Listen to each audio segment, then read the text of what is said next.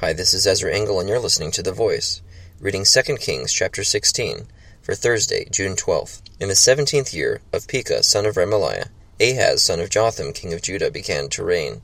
Ahaz was 20 years old when he became king, and he reigned in Jerusalem 16 years. Unlike David his father, he did not do what was right in the eyes of the Lord his God. He walked in the ways of the kings of Israel, and even sacrificed his son in the fire, following the detestable ways of the nations the Lord had driven out before the Israelites. He offered sacrifices and burned incense at the high places, on the hilltops and under every spreading tree. Then Rezin, king of Aram, and Pekah, son of Remaliah, king of Israel, marched up to fight against Jerusalem, and besieged Ahaz, but they could not overpower him.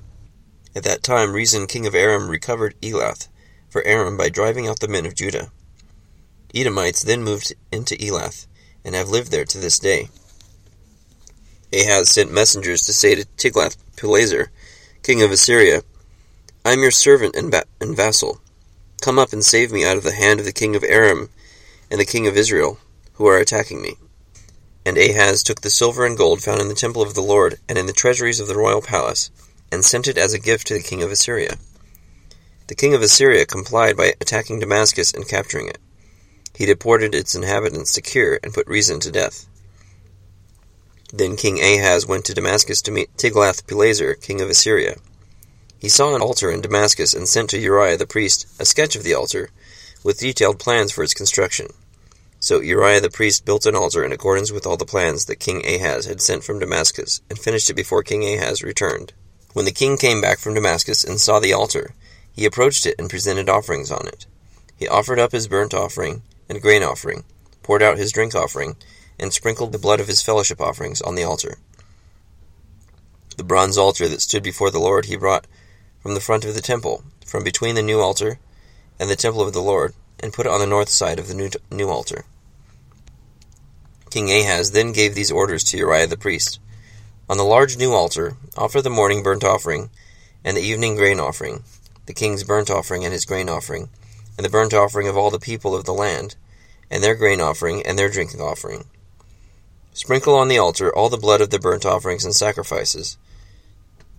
But I will use the bronze altar for seeking guidance. And Uriah the priest did just as King Ahaz had ordered. King Ahaz took away the side panels and removed the basins from the movable stands. He removed the sea from the bronze bowls that supported it, and set it on a stone base.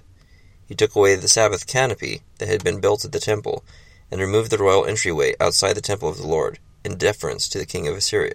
As for the other events of the reign of Ahaz and what he did, are they not written in the book of the annals of the kings of Judah?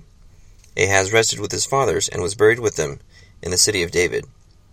And Hezekiah his son succeeded him as king. 2 Kings chapter 16.